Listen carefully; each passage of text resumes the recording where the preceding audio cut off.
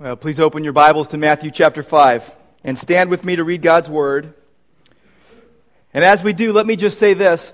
I love God the Father, God the Son, and God the Holy Spirit. And I love His Word because in it, He has communicated everything we need to know Him and to love Him and to serve Him. And this is the Word that we get to read today. We're going to read just 4 verses. Matthew chapter 5, verses 17 through 20.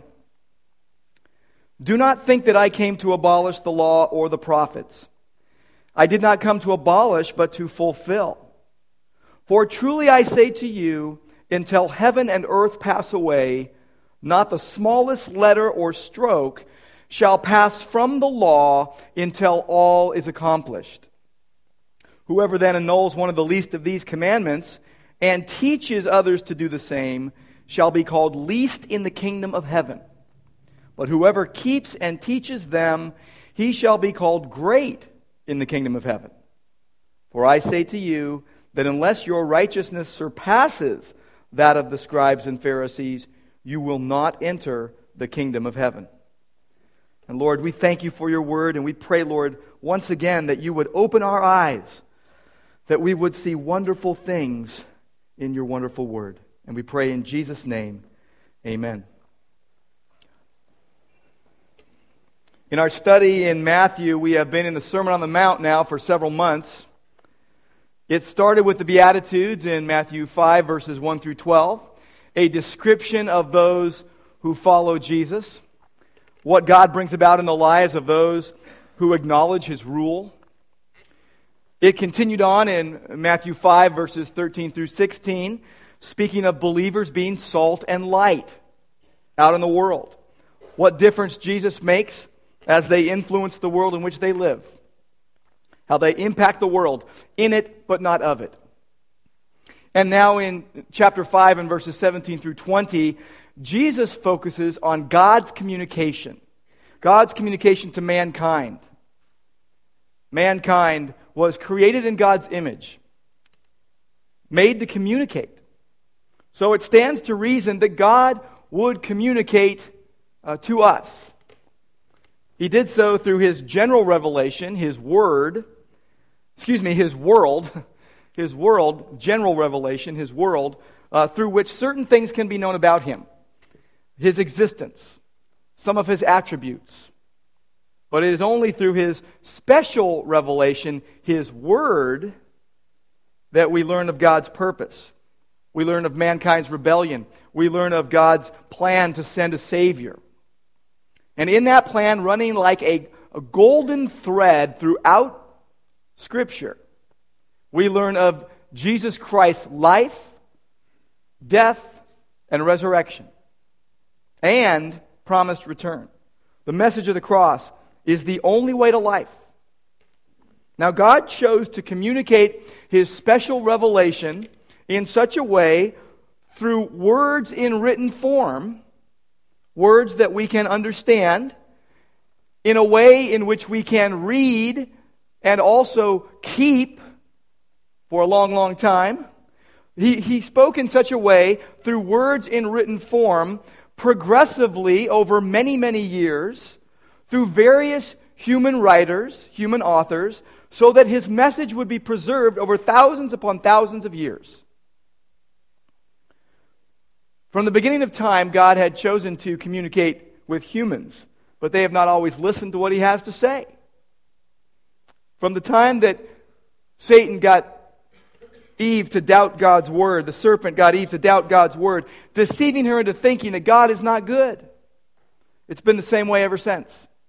Different people, different times, but the same issue. Did God really say that? He couldn't have said that. And if He did, He surely didn't mean that. Let me tell you what He really meant. And so on. Scripture is undercut. Scripture is sold short. But God will always have His following. God will always have His remnant. And throughout history, there were those who, in spite of the human inclination to wander and to doubt and to rebel, they listened and responded to what He had to say. In Hebrews chapter 1 and verse 1, we read that God spoke through the prophets in many ways, and in the last days chose to speak to us through His Son, Jesus Christ, the living Word, through whom He made the world. And Jesus, the living Word of God, had the highest possible view of God's written Word. He had the highest possible view of God's written Word. In Matthew 5:17, which we looked at last week, we saw that Jesus' view of Scripture, that God's Word is preeminent. The Old Testament pointing to Jesus' person and work and finds its completion in Christ. Jesus clarified and completed God's intent and meaning with regard to doctrine, with regard to prophecy, with regard to the sacrificial system, the moral standards, events of history, and so on. And Jesus had the highest possible view of Scripture. Now, last week I gave two corresponding definitions, which are in your notes today. First, the authority of Scripture, which means that all the words are God's words, and disobeying or not believing any part of Scripture means disobeying or not believing God. That's what the authority of Scripture means. And secondly, the sufficiency of Scripture, which means that the Bible contains all the words of God He wanted us to have for salvation, for growth, and that everything we need for trusting and obeying Him is found in His written Word. That's what the sufficiency of Scripture means. Now, there are two main reasons why this is so important. First of all, God and His Word, as you well know, are not tolerated. They have been taken out of almost every sector of society. They're considered irrelevant, God and His Word. Antiquated to believe that God has spoken authoritatively and sufficiently in His Word. In most spheres of education, of media, of politics, of business, people have no room for the Word of God and no room for God. There are entire TV networks that have taken any acknowledgement of God completely out of the picture. The fool says in his heart there is no God. But many watch program after program of godless foolishness, or listen to hour after hour of music with a godless message, and then think that that wouldn't undercut the effectiveness of God's Word in their life. Anti-God worldviews reign in many a home, many a school, many an organization, many a business, and even in many a church. Now, it is in this context that God has placed us for such a time as this. Many of us remember a time when God's Word was not trashed in the public arena as much as it is today. But our children do not. This is the world our children are growing up in. And so these are the things that we speak of today with regard to the permanence of God's Word that we need to teach the upcoming generations who have only known the context in which they now live. So it is into a context such as this, for such a time as this, that God has placed us to shine brightly with the light of the gospel, to hold forth the word of life. But there is a second reason why this is so important. There are many in the body of Christ who have been influenced by the idea that God's Word is not sufficient.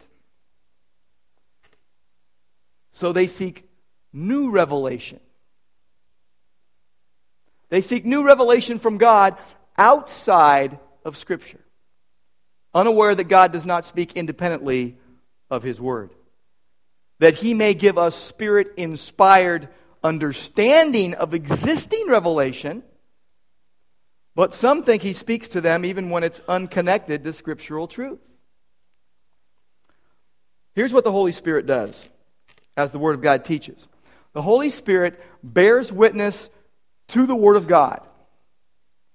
The Holy Spirit assures believers of its truthfulness. But the Holy Spirit does not operate in isolation from or against Scripture. Let me repeat that. The Holy Spirit does not operate in isolation from or against Scripture. If you are getting communication Contrary to this, it is not from God. But what happens is that spiritual feelings and spiritual impressions take precedence over the Word of God for many. And by this, many are led astray. That's why this topic is so important. Christ's followers love His Word and stand firmly on it and want not just to know His Word, but to live His Word in every sphere in which they operate. Explanation and clarification are important in many areas of life. Explanation and clarification of where we stand is always helpful, but never more helpful than as it relates to God's communication to mankind. This is a crucial question, as I mentioned, for the next generation. Foundations deteriorate and crumble due to neglect. A helpful resource that I have found is the Chicago Statement on Biblical Inerrancy, written in 1978, and it begins like this: "The authority of Scripture is a key issue for the Christian church in this and every age. Those who profess faith in Christ as Lord and Savior are called to show the reality of their discipleship by humbly and faithfully obeying God's written word. To stray from Scripture in faith or conduct is disloyalty to our Master. Recognition of the total truth and trustworthiness of Holy Scripture is essential to a full grasp and adequate confession of its authority." Basically, it is our only rule for faith and practice. Now, last week I mentioned the Fellowship of Grace Brethren Church's motto: the Bible, the whole Bible, and nothing but the Bible, which falls in line with one of the basic ideas of the Reformation, the Latin phrase sola scriptura, which means Scripture alone. Now, let me tell you what that doesn't mean in case you get misunderstood on this point. It doesn't mean that nothing but Scripture exists. Scripture alone doesn't mean that nothing but Scripture exists. And it doesn't mean that Scripture is higher than God. That would be denying the message of Scripture. What it means is this: that Scripture is completely unique and unrivaled in being God-breathed revelation, that nothing else is God-breathed revelation but Scripture. It acknowledges the sufficiency of God's Word, but it denies the existence of any other rule on the same level. What it means is we won't base our beliefs on anything but the Word of God, an objective standard we can trust. We can't trust our own feelings. We can't trust our own hearts. There is room for a healthy self-suspicion if we leave it up to ourselves and up to subjective feelings. We will go astray. But we won't base our beliefs on anything but the Word of God.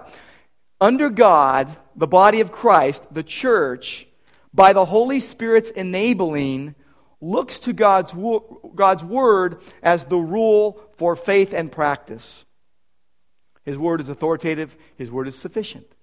That's what it means. So now today we turn to Matthew chapter 5, verse 18. And we see that God's Word is permanent. It lasts forever. It's solid.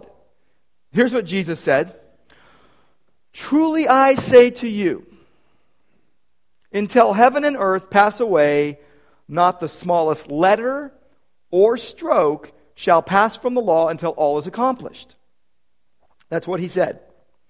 He starts with truly. That word is literally amen.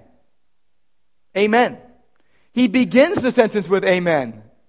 It is a Greek transliteration of the Hebrew word for faithful, for reliable. He is saying, faithful is what I'm about to say. Reliable is what I am about to say. See, amen is a term used to strengthen and confirm what someone has said. Right? So a prayer or a praise or a promise is followed by a amen. So be it. Let it be so. But Jesus didn't use it this way. No. Jesus applied it to his own words at the beginning of a sentence. And it gives strength and it gives authority to what he is about to say. It signifies, amen, truly reliable, trustworthy. It signifies that something important is about to be said. So we best listen up, right? Here's what he said. Jesus is saying now, this is truth. Listen to it. He said, until heaven and earth pass away. Most of us would say, well, I knew the earth was going to pass away, but the heaven too. 2 Peter chapter 3, verse 7. Speaking of when Jesus comes again, says this, but by his word, the present heavens and earth are being reserved for fire, kept for the day of judgment and destruction of ungodly men. The atmospheres and the earth are going to pass away. Verse 10 says, but the day of the Lord will come like a thief, in which the heavens will pass away with a roar, and the elements will be destroyed with intense heat, and the earth and its works will be burned up. Recycling is good and all that. But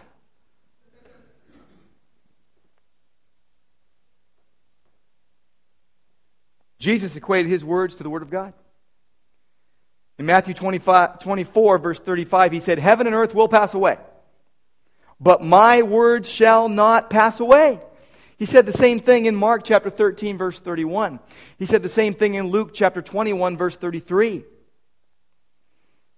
He said, until heaven and earth pass away, until the end of the age. And he claimed scriptural authority for his words. And he said, not the smallest letter, not the smallest stroke. In the King James, it's the jot and the tittle. It's not an iota, a Greek for yod, the King James jot, the smallest letter of the Hebrew alphabet, almost as small as a comma. And not a dot. The least stroke of the pen is most likely referring to a serif, a tiny hook or projection that tells the difference between one Hebrew word, a letter, and another. Very small nuance in the language, the written language. Jesus said in Luke chapter 16, verse 17, it is easier for heaven and earth to pass away than for one stroke of the law to fail.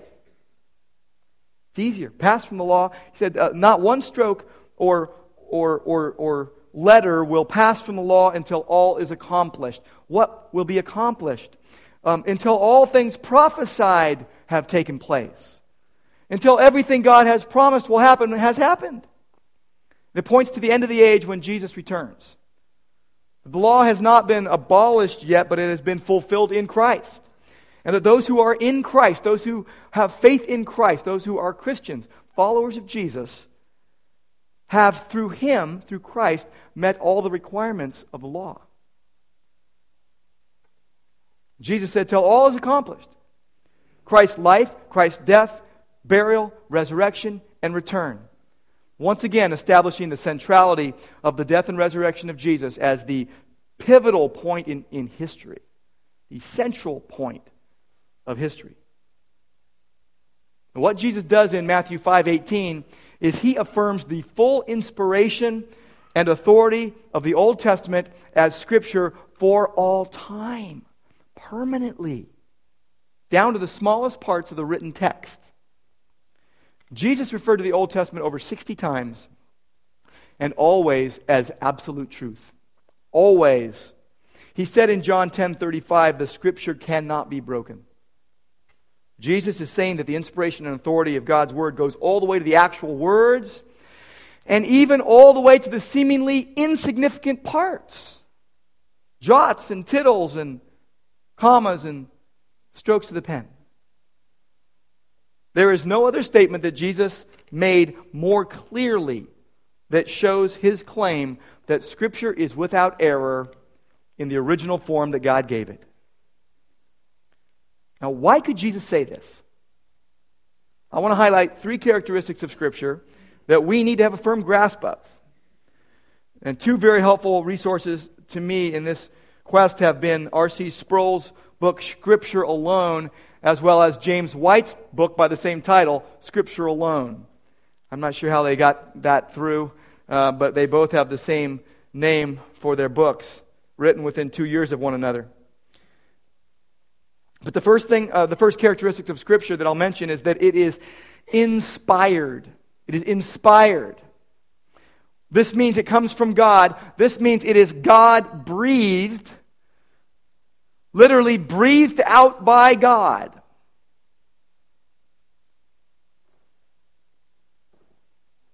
In 2 Peter chapter 1 and verse 20 and 21 allude to this. But know this, first of all, that no prophecy of Scripture is a matter of one's own interpretation. For no prophecy was ever made by an act of human will, but men moved by the Holy Spirit spoke from God. This is not speaking of our interpretation of what we read. It's speaking of the person that God was speaking through, and to write it down, that they did not make their own interpretation. Scripture is not the opinions of human writers, but the words of God. The very words of God. This is important. This is why we can say we have confidence in the Word of God. Inspiration is the way in which God gave His Word through human authors. His work extended through the human authors to each section and each word of the original documents, of which many still remain. The process of inspiration did not make the human writers puppets. They weren't just on autopilot. God worked through their personalities, their books displaying differences in vocabulary, in style, and other variations between authors. But inspiration overcome any tendency that they had to error, with the result that the words they wrote were precisely what God, the divine author, wanted written, intended us to have. These are important points, and it logically brings us to the question of, how did we get the 66 books that are in the Bible? Other people think there's more or less. How do we get these books that got to be in the Bible? It's what's called the canon of Scripture. Canon with one N, not two. It is the list of books that belong in the Bible. The list of books that belong in the Bible. The word canon comes from the Greek word kanon, and it means a measuring rod. It's a rule, a norm. Just like the word Bible comes from the Greek word for book, biblos. James White explains it this way. Canon originally meant a stick by which a measurement was made. It came to be known as a rule or standard, and finally came to mean the authoritative list of something, like books of Scripture. But the biblical canon is much more than another way of saying the table of contents. God had to inspire a writing before it could be canonized, put in the list. The canon exists because God inspired some writings and not all writings. It's known to man in fulfillment of God's purpose and engaging in action, the inspiration, so as to give His people a lamp to their feet and a light for their path. The Old Testament canon, by the way, was settled by Jesus' time, by the time God the Son became flesh. The New Testament canon is likewise closed, in that no new apostolic witness to the historical Christ can be given. We're not going to add anything to it.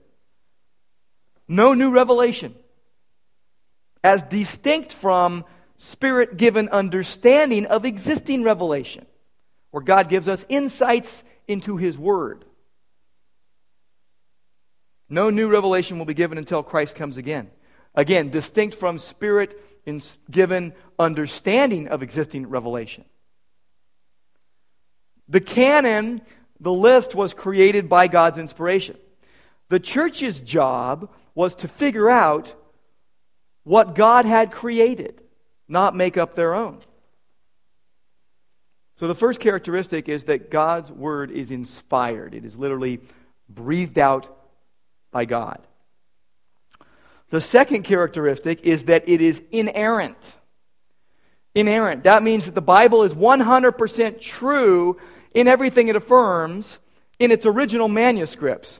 It is never wrong. Never wrong. It contains no errors. It is completely correct. Scripture in the original manuscripts does not teach anything that is untrue. Titus 1:2 says, God never lies. Jesus said, thy word is truth. We can believe that. The Bible always tells the truth about everything it talks about. For example, the world was created by God. That's the way it is. That's the way it is. Because God said it. So it is inerrant. Third characteristic is that it is infallible, which is similar to inerrant but different, should not be disconnected from, but is still different. It is infallible. What that means is the Bible will never mislead anyone. It will never lie. It is complete truth that is never wrong, and it will never mislead you. It will never lie. It is absolutely immune to error. 100% without falsehood. Absolutely reliable. It will never fail to be true. Jesus confirmed the inspiration and the authority of Scripture over and over again, as he referred to Abel and Noah and Abraham and Sodom and Lot and Moses and more. You cannot accept Jesus' authority and deny Scriptures as well. So what's our response? What are we to do? What should we do in response? What difference should it make to us that Scripture is permanent? There are three primary responses. The first is, as inspired, God's Word is lasting, and therefore we can receive it as the Word of God. We can receive it for what it is. It is ironclad, it is valid, it is applicable today and always. Where the church has gone wrong, the church being the collective body of Christ has gone wrong, is when these things have been attacked or ignored or let fall by the wayside.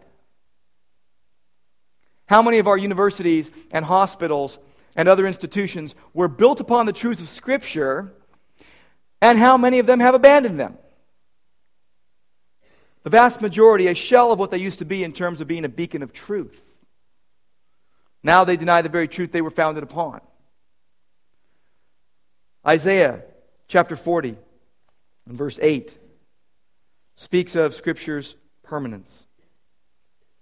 Isaiah 40 and verse 8.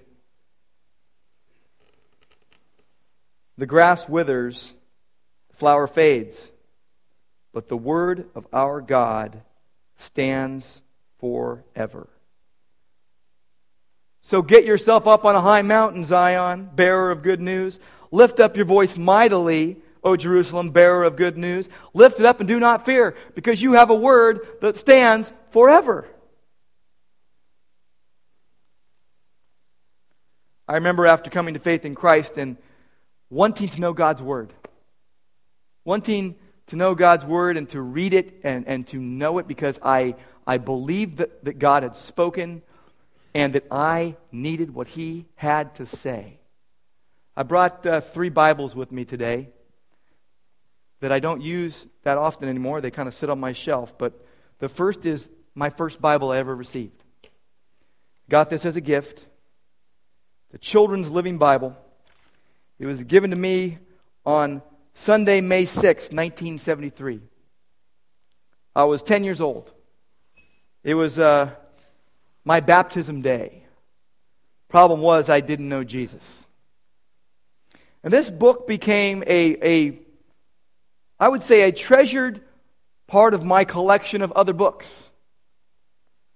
My first Bible, I was indifferent to this book. It looked nice. It had pretty cool pictures, hooks portraits of Christ and other biblical renderings all the way through. And when I would get sent to my room, often, to take a nap, and when I was bad and all that, I would look through here and look at the pictures. And they brought me some level of comfort.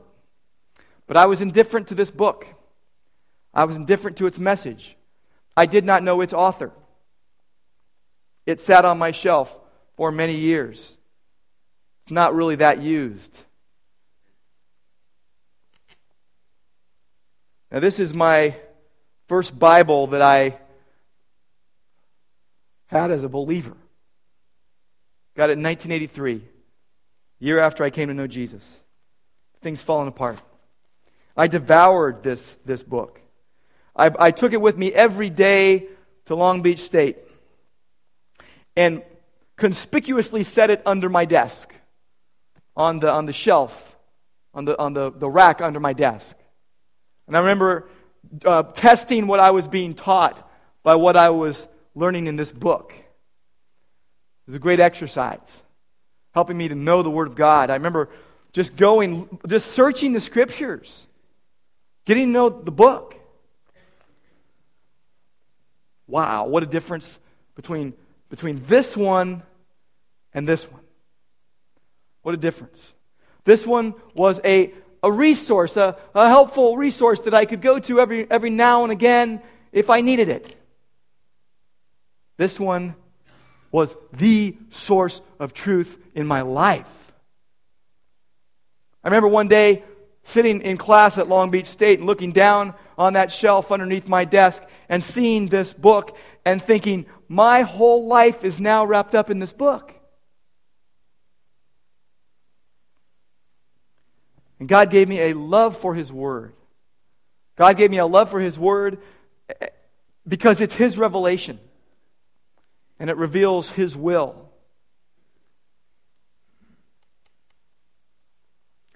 So, as inspired, we can trust the Word of God.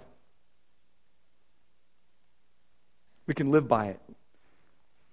But also, as inerrant, it is trustworthy so we can believe it. See, we can't just receive the Word of God for what it is. We need to believe the message inside of it as well. That all the person needs to believe, to be a follower of Jesus Christ, is found in Scripture and no other source, unless that source is quoting Scripture.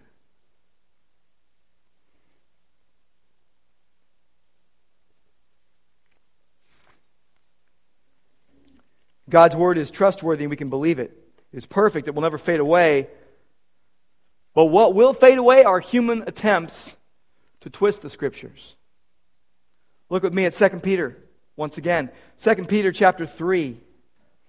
See, God's Word is lasting. We can receive it. God's Word is trustworthy. Therefore, we need to believe it. 2 Peter chapter 3 tells us what's going to happen. You want to know what's going to happen? Just look in the Word. Verse 10 says, the day of the Lord will come like a thief, in which the heavens will pass away with a roar, and the elements will be destroyed with intense heat, and the earth and its works will be burned up. And since all these things are to be destroyed in this way, what sort of people ought you to believe in holy conduct and godliness, looking for and hastening the coming day of the Lord, because of which the heavens will be destroyed by burning, and the elements will melt with intense heat? But according to His promise, the Word of God, we are looking for new heavens and a new earth in which righteousness dwells. Therefore, beloved, since you look for these things, be diligent to be found in Him, in peace, spotless and blameless, and regard the patience of our Lord as salvation, just as also our beloved brother Paul, according to the wisdom given to him, wrote to you. Again, affirming the inspiration of Scripture. But also in all his letters, speaking in them these things, in which there are some things hard to understand, which the untaught and unstable distort, they twist, as they do also the rest of the Scriptures, to their own destruction.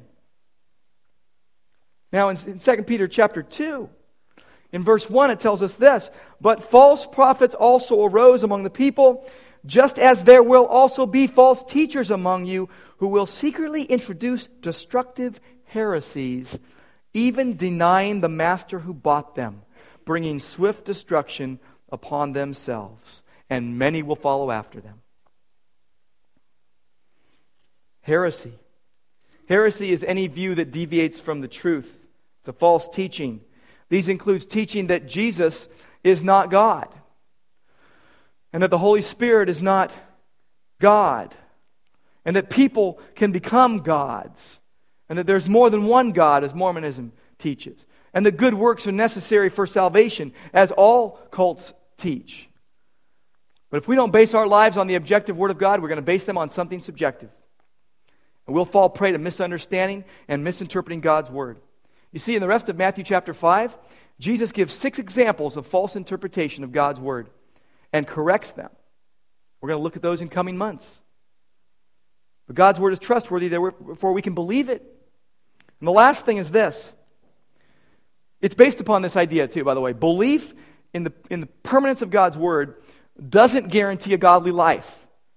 It doesn't mean everything's all great between you and God. It doesn't mean that you're a good parent and spouse and worker and all that. It doesn't guarantee that. There are some people who deny the permanence of Scripture, its inspiration, its infallibility, its inerrancy, whose lives don't show the negative effects that will get brought about in their life because of that denial. Just seems like everything's going well. There are some who affirm this teaching and their lives are not right with God. See, the third response is that as infallible, God's Word is Christ-centered, therefore we can live it. We ought to live it. See, what good is belief in the inspiration and inerrancy and infallibility of God's Word if we do not apply it in our hearts and our lives and live by it? By God's strength, live by it and proclaim it to others. What good is that? Jesus is the central focus of Scripture. The Old Testament looked ahead to Him. The New Testament looks back to His first coming and on to His second coming. Scripture must be seen for what it is. The witness of the Father to the incarnate Son. John chapter 5. Jesus' own words. John chapter 5 and verse 39.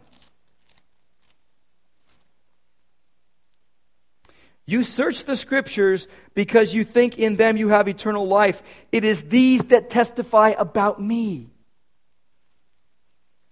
And then, as we read last week in Luke 24, as Jesus was on the Emmaus Road, after He rose from the dead, when He met the 2 men, and He opened up the Scriptures, He explained to them all the things in the Scriptures that were about Him, pointed to Him. But see, Jesus wants relevant, engaged followers, solidly rooted in His Word, who initiate with His love in words and deeds, wherever they live, wherever they operate. Our being salt and light is directly related in context to Matthew 5, 17, and 18. Matthew 5, 13 through 16 is right before these words that Jesus speaks of the Word of God. And there is a reason. We are to be a preserving, enlightening influence in the world for Jesus. And because God's Word is permanent, we can base our actions upon it. For example, as spouses, husbands, love your wives. That's scriptural. Wives, respect your husbands. That's scriptural. Deny yourself. That's from the Word of God. Don't take offense when wronged. Husband, initiate prayer and scripture reading. Be faithful to your spouse. Sexual activity is only for marriage. These are infallible truths that will never steer you in the wrong way. You follow these things, you're never going to go astray.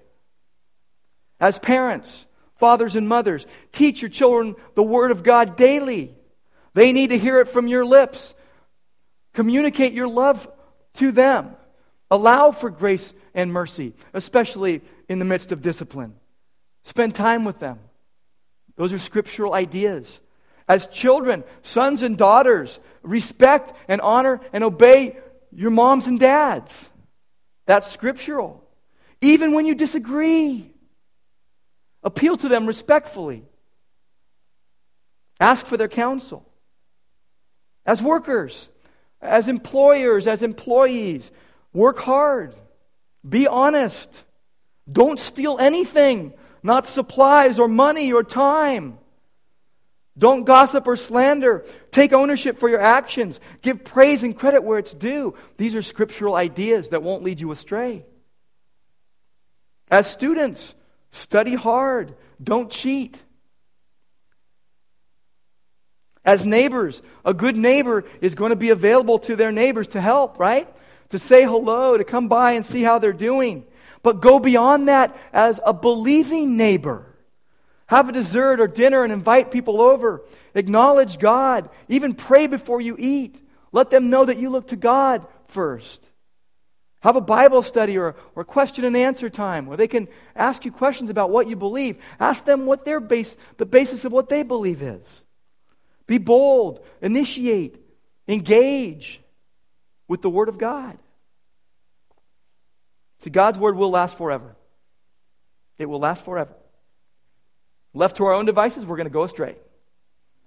And we must depend upon the written Word of God. And it's not enough to call Jesus Lord, Lord, but not do what He says. That's what He says. We have a Savior who is sufficient. By His substitutionary self-sacrifice, He paid our debt and offers eternal life to anyone who would believe. We're so bad Jesus had to die. We're so valuable to Him, He wanted to die. And that faith ought to equate in observable actions that they will see, others that don't believe, will see the authenticity of our faith and will in turn believe. Because faith without works is dead. Scripture's permanence should give us confidence in the message we believe and bring. It is not a passing fad. It is a solid, lasting foundation.